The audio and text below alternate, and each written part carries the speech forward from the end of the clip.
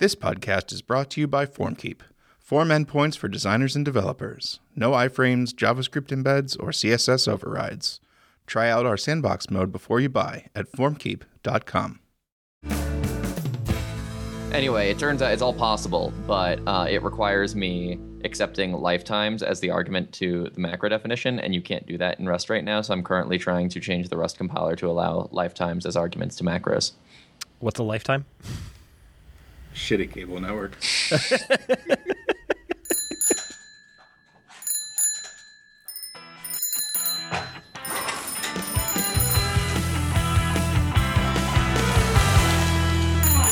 Hi, Derek. Hi, Sean. We did it. What did we do? It's faster than a SQL string. Oh, that's right. Yeah, I saw that. Nonsense that I've been spouting is theoretically possible for months is finally actually in master. That's pretty awesome. Congratulations. Thank you. I checked the benchmark and the round trip benchmark against the empty database, which is usually my this is roughly the overhead of our query builder benchmark, runs the delta was 91%. So what is that? Is that 11 times faster? Yeah, math. Something like that. Yeah. That's awesome. So are these apples to apples? So you're doing a SQL query on an empty database with a SQL string and then doing the query builder. The query builder is also doing other stuff that you wouldn't do with a string, right? Right. So doing prepared statements. Right. I mean, and so this is apples to apples, right? So it's caching the prepared statement. If we turn off prepared statement caching on the SQL string side, then it's 12 times faster, the query builder compared to the SQL string. Right. Right. So first of all, this is accepting the prepared statement caching is faster than not doing the prepared statement caching. Mm-hmm. And then, it's just, so the first time you execute a query, it will be slightly slower. And then the second time you do that same query, it will be faster because we can look up the prepared statement faster with the type that we get from the query builder than we could with a SQL string. Right. And you get all the other stuff which we've been talking about, all the safety and knowing that your SQL's valid. Oh, I forgot to mention that in the commit message. Yeah, because when I wrote the little benchmark to test the SQL string thing, I had to rerun the benchmark 5 or 6 times because I kept on having minor errors in the SQL string. So that's awesome. That's been not a very long road, really. I'm sure it seems like a long road for you, but from the outside, when did this first started being a thing? 6 months ago, something like that, probably. Yeah, I mean, well, the prepared statement thing, I think we first talked about not even that long ago. Right. Yeah. I meant Diesel as a library, right? Oh, yeah. YAQB back in the day. Right. No, it's just nice because it's when I don't have the benchmarks to back it up, it sounds crazy. Right. And so it's just nice to sort of have it be no, actually, this theoretical thing that I thought maybe would be a thing is actually a thing now. Well, I think you did a good job of explaining it as well. I think it was the episode you did with Lila where you were excited about this possibility in particular. I think you did a good job of it. We'll link to that in the show notes if I got the episode right. But we'll find out whatever episode was, and we'll link to it in the show notes if you're curious about how the hell this is even remotely possible, that having some sort of layer between the query you're running in the database is somehow faster than just running the query against the database. Then you should listen to that because Sean does a good job of explaining that. But That's awesome. And there's also, we'll link to the pull request in the show notes. There's benchmarks and some decent explanation in there as well. Cool. Hacker News didn't like it, though. No, they didn't like your benchmarks? Well, they just didn't bite. I thought that it would make a great Hacker News bait title, and they didn't bite. Yeah, you can never tell. I've given up. How about R programming? Programming? The subreddit.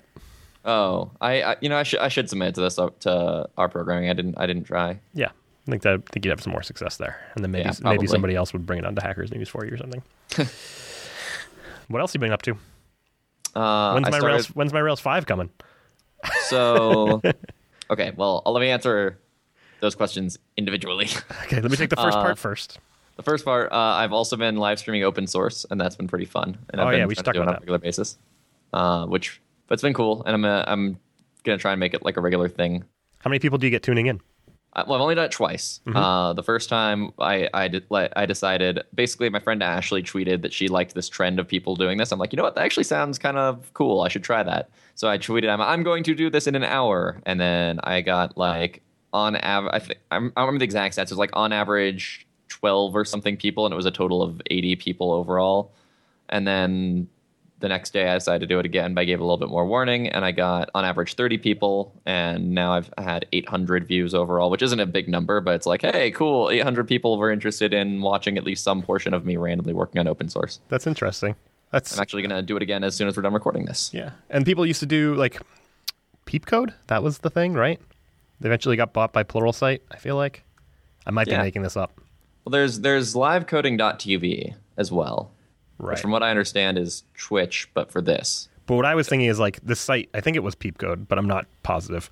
They used to have like a series where they would do like much more heavily produced, but like they would have people come in and be like, this is how, Aaron Patterson works. Oh, yes, that was them. And then Peer-to-Peer is the other one that does that. Yeah. So I think it's interesting just from that. Like, even if I'm not interested in the technology that they're doing, like just watching how people do their work, and if it's different than me, just might be interesting to see some of that. So when I saw you do that, I was like, oh, I should try that on like a Friday or something where I'm really going to do open source stuff. I'm working on the workshop I'm giving at RailsConf now, so I don't really want to stream that, but but yeah, I should give that a shot. But well, that's the thing, right? I'm like, maybe I should just do this way more often, because since I do open source full time, I could in theory do it like all the time. But usually it's me doing issue triage, and I feel like Sean tells people on the issues tracker why their issue is not really an issue for 2 hours is not a super interesting thing to watch. Right. But yeah, I guess because I didn't really think too much about the service. People have mentioned that there are alternatives. Like, I guess I could also do it through YouTube directly. I just did Twitch because it's like I'm streaming a video, and I can't imagine that the video streaming service tuned for programmers is actually going to affect the video streaming portion of it. Right. And I already had a Twitch account. Like, Twitch used to not allow this type of thing, and recently they've kind of made a play to like, yeah, go ahead, stream you working on your computer. It doesn't have to be a video game. It is. The video game is called Creative. Cool. Yeah. Anyway, Rails 5 was the other thing. Yeah. So I've stubbornly refused to give up on getting an RC by RailsConf. Okay. Given that I'm like the only one who hasn't given up on that. We'll see if it actually happens. But I started going through the issues tracker again, and it's like 3 or 4 that are rack things that have been fixed upstream that's just waiting on a release. And there's a bunch that are related to exposing the new API for hooking into having a shared lock against code reloading. And so all of this became necessary for a couple of reasons. Number one, we use a threaded server by default in development mode. Puma by default, right? Yeah. And that's because Action Cable is a thing. Mm-hmm. Mm-hmm. And then we also have Active Job run in an async adapter by default. Right. And that was partially because you had concurrent Ruby. Partially because we could, and partially just because you can write consistent environment, right? Yeah. What that meant was Active Job was now much more likely to run in scenarios where code would be auto-loaded or live reloaded, and same with Action Cable. And it was just much more likely for code to be reloaded or auto-loaded in a multi-threaded context than it was before. So most of these problems existed before. There just wasn't a way for you to hook into it and try to make auto-loading quote-unquote thread safe. So what we did was we exposed, basically the goal of this was to hook into not just this reloading lock, but other things that traditionally take place over the scope of a single request response cycle. But instead, maybe you want to apply to a single unit of work. For example, managing active record connections and releasing them back to the pool when you're done.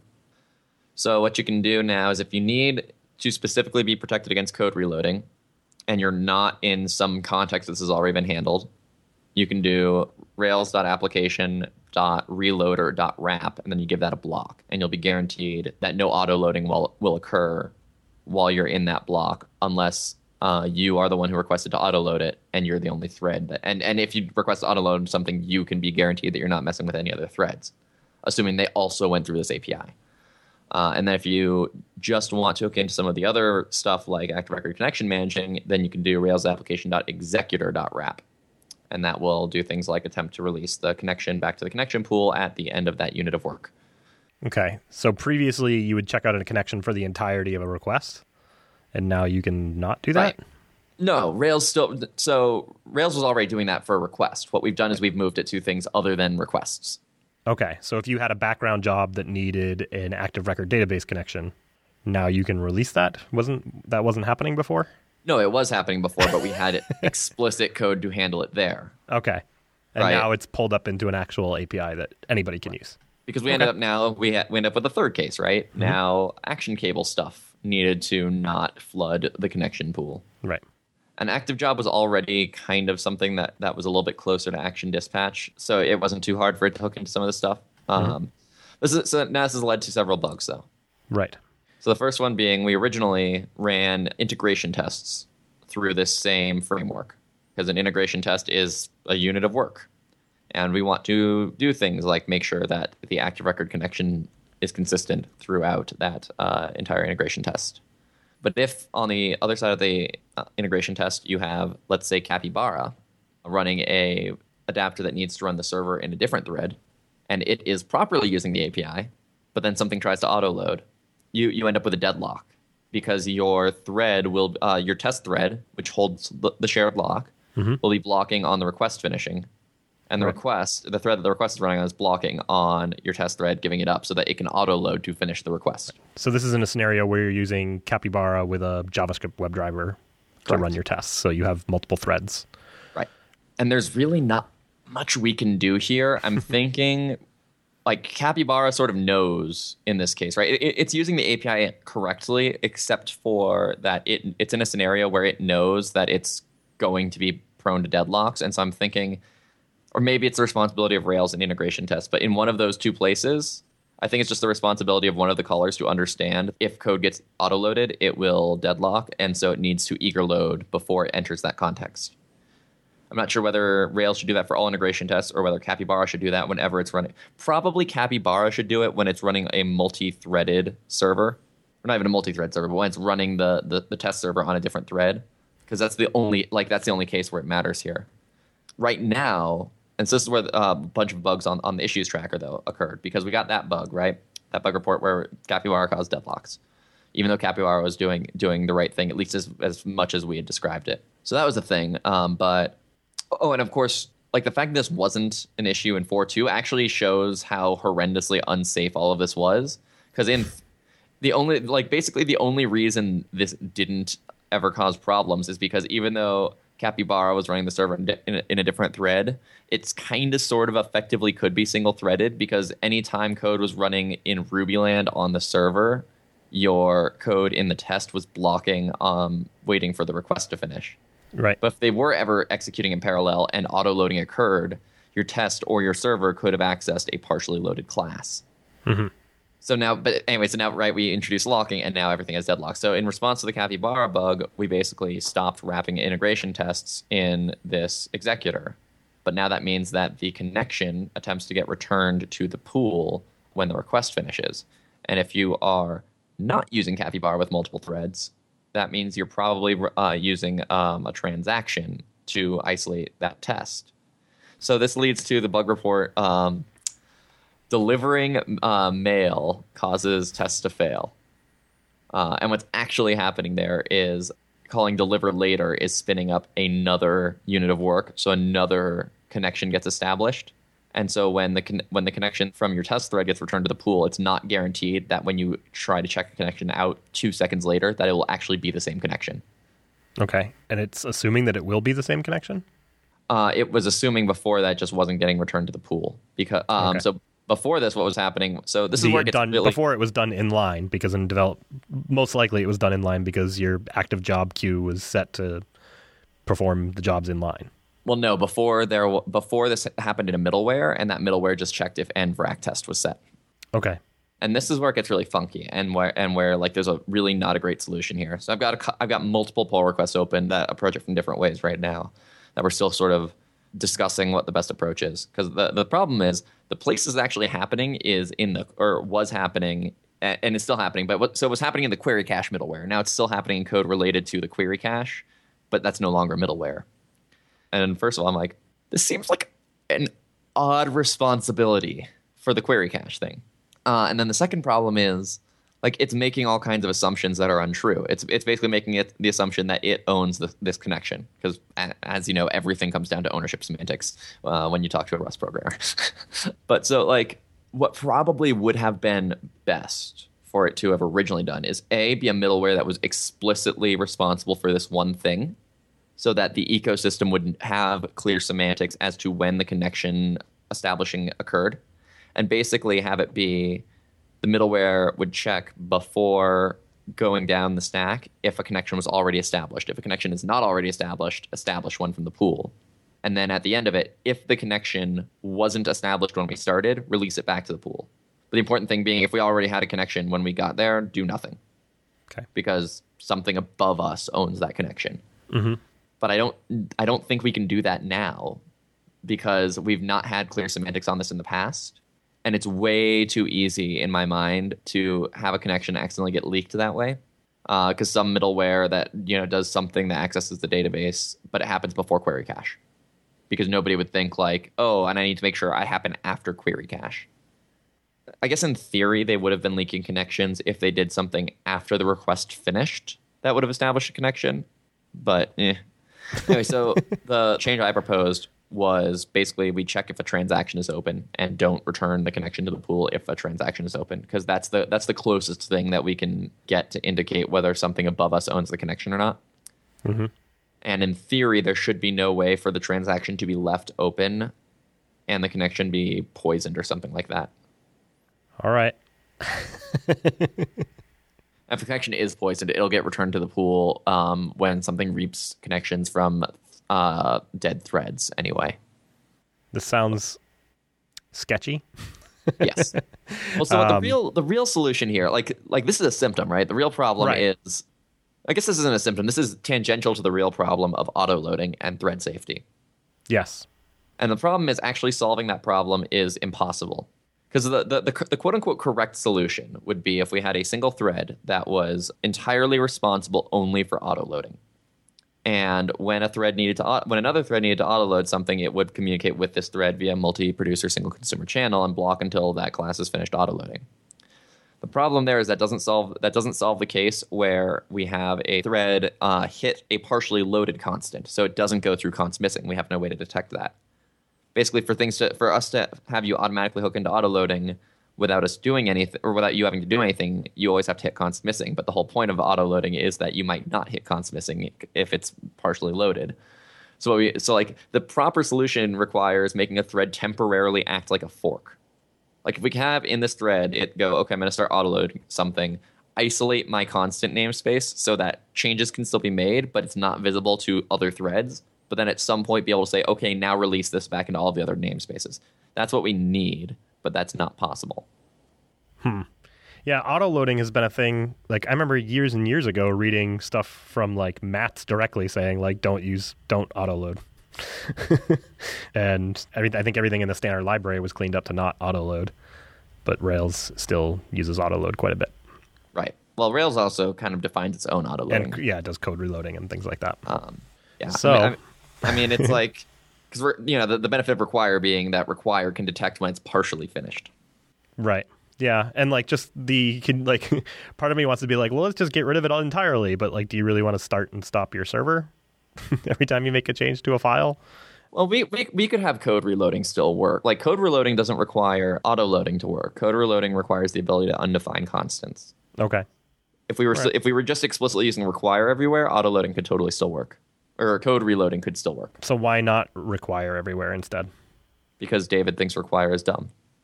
Okay, but like we're seeing very, very big problems from using autoload, right? Sure. Okay, so Rails 5 removed autoloading. Okay. Migrating to Rails 5 requires adding require to every file in your application. Like think about an application like Shopify. They would just never migrate. Why do you need to do it to every file? Like, can't you just couldn't you have like application.rb require all of the files in your application? Well, that's eager loading. That fixes everything. Like we do that in production. But okay. Let's do that. Right. So too slow? Now, yes. Too slow in development, basically. Yes. Right. And in tests. Right. And Spring doesn't help in the case of code reloading there because we actually need to reload the code. Right. bummer. Yeah.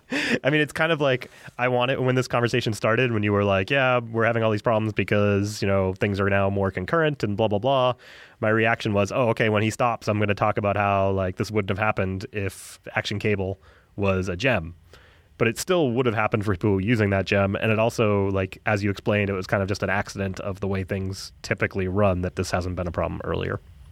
Right. So, all right, I guess I can't blame Action Cable. No, I mean, it just comes down to we either need explicit require or eager loading to truly solve the problem. But I don't mind explicit require. I think explicit require is awesome. But that's not a change that we can even begin to consider. Right. I wonder how much time that would add to startup. It scales linearly with application time. Right. Or with application size. I mean, right. For something like Shopify, no.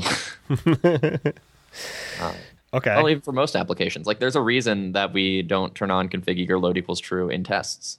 Right. And I don't want to be like deciding like, well, do I want to extract a class here? Well, then I'd have to require it. It's going to take too long. I'll just Right.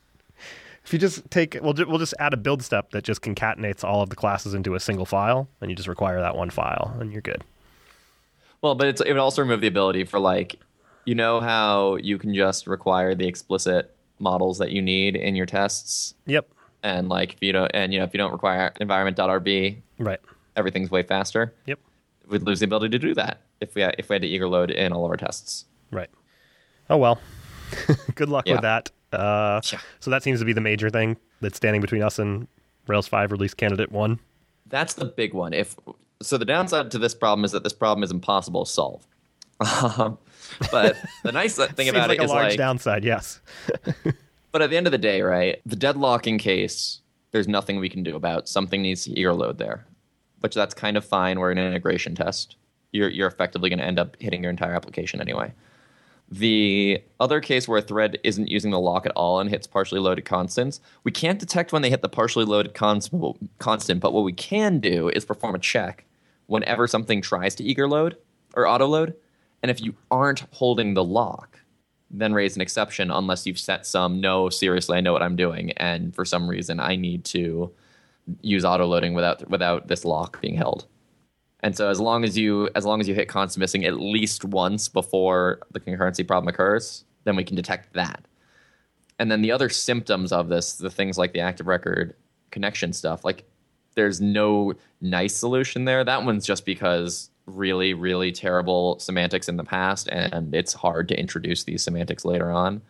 But like there's solutions there and to that symptom of the problem. And at the end of the day, right, if we treat all the symptoms as they crop up, like the problem might be impossible, but we can keep on treating the symptoms. And so we can do that. And most of them have pretty straightforward solutions, it seems like. And there's a huge cluster of issues on the milestone that are just all permutations of this. So they'll all go away. Mm-hmm.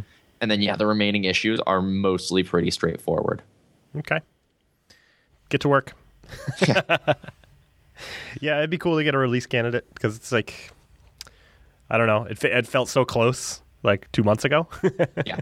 And it dragged on. And I'm usually a pessimist about when these things are going to ship, and it's dragged on even longer than we had thought. But and this is why I want to change the release process. Right. Right? Because like we could have just shipped with or without Action Cable if. Okay, fine. We missed Action Cable isn't ready to go for this one. It's still in master. It's behind the feature flag. You can't use it in the release gem, and it'll be out in 3 months. Right. Yeah. I mean, as we discussed, these problems were problems anyway. Yes. But more likely to be flexed using something like Action Cable. Well, and also with the API exposed. Right. To exacerbate them, I guess. Right. Because the Capybara case existed with or without Action Cable. Yep. Like there's nothing about anything that we've changed that makes the Capybara case new. Other than that, now we've given Capybara the API to protect itself, and as it turns out, when it protects itself, that deadlocks because you can't actually protect yourself in this scenario. Great. Yeah. Anyway, it'll get there. It just we're way more down on manpower Person than power. we have been. Person power. Sorry. Just fewer people working on it.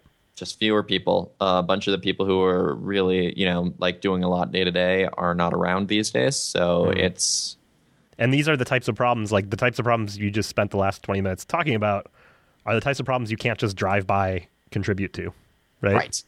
Like I've made 20 or so drive-by contributions to Rails, but this is out of my comfort zone for contributing to Rails. So it needs to be somebody who has the time to be significantly invested into this. So having companies pay these people to do that seems like a really good idea. Actually, one thing that's slightly frustrating is people do keep trying to drive by fix these. Mm-hmm. And because I'm slightly worried that somebody with CommitBit who's maybe a little bit less involved in this problem, but just is all like, oh, the test passed and it fixes this issue, I'm going to merge it, would do that. I'm sort of having to be really diligent about all of these people who are just applying Band-Aids to it. I'm like, no, we really need to not do a Band-Aid here. Right. So they're just fixing like the one thing that's broken that they see is broken, but not necessarily knowing what the underlying cause is or the best way to fix it. That kind of thing. Right. Right. Like, for example, there was a comment above the active record thing because the previous conditional was if env rack test, and now it's just in a scenario where it no longer has access to env. So the most obvious solution there is, okay, let's just make sure env gets passed down here. Right. But no, that's not the solution here. Okay.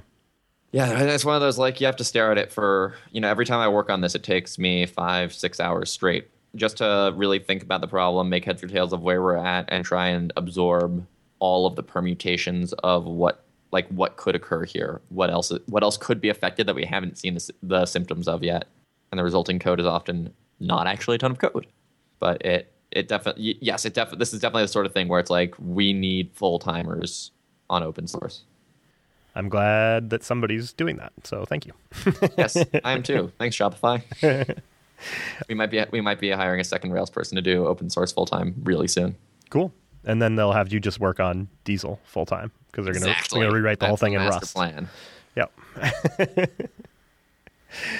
Yeah, I mean, I've been just plugging along on my client work, so I don't have too much. I've been getting more experience with Ember because there's the front end of this application is written in Ember. I have not been loving it. I want to give it a shot on something that's a little more greenfield. Like, it's possible I just came into a situation where not being able to build up the whole entire understanding of the system as I build it, but like it is impacting me. But maybe that's an indicator that it just seems like there's so much magic going on. Like, I don't know if I said this on the show before, but I've said this, I think, to you or to other people before, that like it feels like, and this is something that Ian Anderson that I've worked with first said, that it feels like you're kind of like plugging your code into Ember and then hoping it works. Right. And the stack traces you end up seeing because it's JavaScript and everything like that bear that out, because you're like, what's going wrong here? I don't know. It's just a bunch of Ember stuff in the stack trace. None of my code's there. What does that mean? So I don't know. I expected to like it more than I do. I don't really particularly like it. That's unfortunate. Yeah. But what I'm really looking forward to, though, is the rewrite that we've been doing for this client. And they're involved in it too. It's not just us doing it, but we're shipping that tonight, supposedly. Cool. So that's been a year in the making for them, or like 4 or 5 months for us. And I'm super excited about that, because if you're not something like a framework like Rails that thousands of people depend on, shipping is the fastest way to figure out what you're supposed to do next. Yeah. So like, as we've come up on this, like particularly the last few weeks on this project, there's been a number of bugs raised by QA people and other people that like you look at and you're like, yeah, I guess that's a bug. That's an edge case that we hadn't considered, and that's definitely a bug, and we should probably fix that at some point. But I know that if we released this today, nobody would care about this bug tomorrow. Like, there would be 5 other things way more embarrassing than, this like edge case in the reset password thing or whatever. Yeah, and you got what, 10 more months until leap year? Right. No, wait, we had a leap year. This it's not leap year coming up. I was thinking until February. Yeah. Well, yeah, it's leap year birthday, so we have to deal with them. Right. But yeah, so I think that just shipping things is going to be such a relief on this application, because it's going to show that, like, yeah, we've made some progress in some places, and here's all the stuff we broke because, as we discussed on a previous show, rewrites are new applications, not refactors. So how long till you rewrite the front end in Elm? I want to rewrite the front end in Elixir. This has like 2 Ember apps. One of them is like the web client, and the other one is an admin interface. And they just showed the admin interface for some reason, which they're launching tonight. They just showed like the new admin interface to the people who will be using the admin interface. And they were like, oh, this is great. So I'm glad that they're like excited about it. But man, building an admin interface as an Ember app just seems Yeah. totally pointless. Like much duplication of effort. It's just simple. It is CRUD. There's one place where there's like a fancy calendar view, and I was like, we could have built that on the server side as well, and it would have been fine. Yeah. But that's the only thing that wasn't basically like just scaffolded CRUD. Like, here's a list of all the things in a table, and you click on one and you show it, and you edit it. Changes to it. Yep.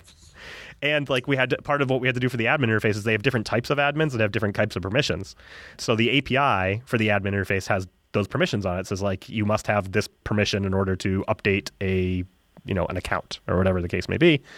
And that's all well and good. But now we have to implement that on the front end as well to say like, well, don't show them the update account button if they don't have this permission, which is really simple to do if you were doing server rendered HTML, because you know all of this information at the time of the request, right? Like, you already had to get the permission information to determine whether or not they had access to the endpoint in the first place and things like that. But when you have to duplicate that effort onto the front end, again, it's just more duplication, right? Yeah. So yeah, I wish it was a back-end app, and who knows, maybe that's the next thing we say, like, maybe we could start moving like the new stuff we want out of the admin interface. Maybe we just start moving that to an HTML, server rendered HTML. But we'll see. But I'm pretty excited about launching this because, like I said, priorities will become clear. There'll be big problems, which I'm kind of, I'm nervous about because nobody wants there to be problems, but it'll also make it really clear what we should be working on next. Yeah. And when you get in these rewrite projects, like, I don't know if we mentioned this in the rewrite episode, but just like getting to something you can ship as soon as possible should be the goal. Yeah. And everybody, it's easy to lose sight of that. So yeah, well, it's because your feedback loop goes to hell when you can't ship. Yep. And it's easy just to find yourself in like, well, I don't know, this is the feedback loop I've had for the last 6 months. So like, I push up a build and somebody finds something wrong with it, so I have to fix it because there's something wrong with it, right? And you're like, no, well, right. There's probably something more important wrong with it that you're not aware of, so you're wasting your time working on this edge case kind of thing, which is kind of a frank way to put it, but it's the way it is, right? You're probably wasting your time. There's probably a bigger problem to solve. Yeah. Anyway, I think it's fine. That's where I'm at. I think it's different for something like Rails. You can't just be like, let's just ship. What can't we ship? Let's go. I actually do want us to be more like that, though. Yeah. You could, like in the process you described, you could be more like that, right? You could be like, okay, it's been 6 weeks. What's ready to go? What's not ready to go? Let's ship it. Right. Well, it's also about making sure that new stuff is in a position where it doesn't get shipped when Rails ships, unless we explicitly say it's ready. Yep. But yeah. Yep. Good luck. I'd love to see that. That'd be awesome. I don't know. We're getting to, I might actually, I'm thinking about just writing up the whole proposal. I still need to figure out a couple of the more minute details of processes and then write up the whole proposal and start up what will presumably be a long discussion. I was going to wait until Rails 5 shipped before I did that, but I might just do it this week. I mean, it's a good example of like, there's so much stuff in there that people could just be using 6 months ago. Yeah. And they haven't been able to. Or there are deprecations and things like that were introduced that they could have been fixing already, and now they won't be able to. Well, it's also like I have to twiddle my thumbs a lot and work on really weird stuff that I know isn't going to go into master for ages because we shouldn't be making extraneous changes on master. Yeah. But we don't want to branch off the stable branch yet until we ship the RC. But yeah. Anyway, all of this is going to go into this long proposal of, so here's why all of this stuff was terrible. Here's a process in which we could avoid all of these problems. Where does that discussion happen? Basecamp. Okay, not on Rails Core? No, that will happen on Basecamp. Unfortunate. I won't be able to watch along. Okay, cool. We should wrap up, I think. Yeah. Okay. This episode will probably, if I have the schedule right, will air basically the Wednesday that RailsConf starts. So if you are coming to RailsConf, Sean and I will be there. Sean will be giving a presentation. I'll be doing a workshop. Come find us. Come say hello. We'd love to meet you. We'll be recording some podcasts, hopefully, again, so you can find us doing that as well. Show notes for this episode can be found at bikeshed.fm/62. As always, ratings and reviews on iTunes are much appreciated. If you have feedback about this episode or any others, you can tweet us at _bikeshed, email us at host@bikeshed.fm, or leave a comment on the website.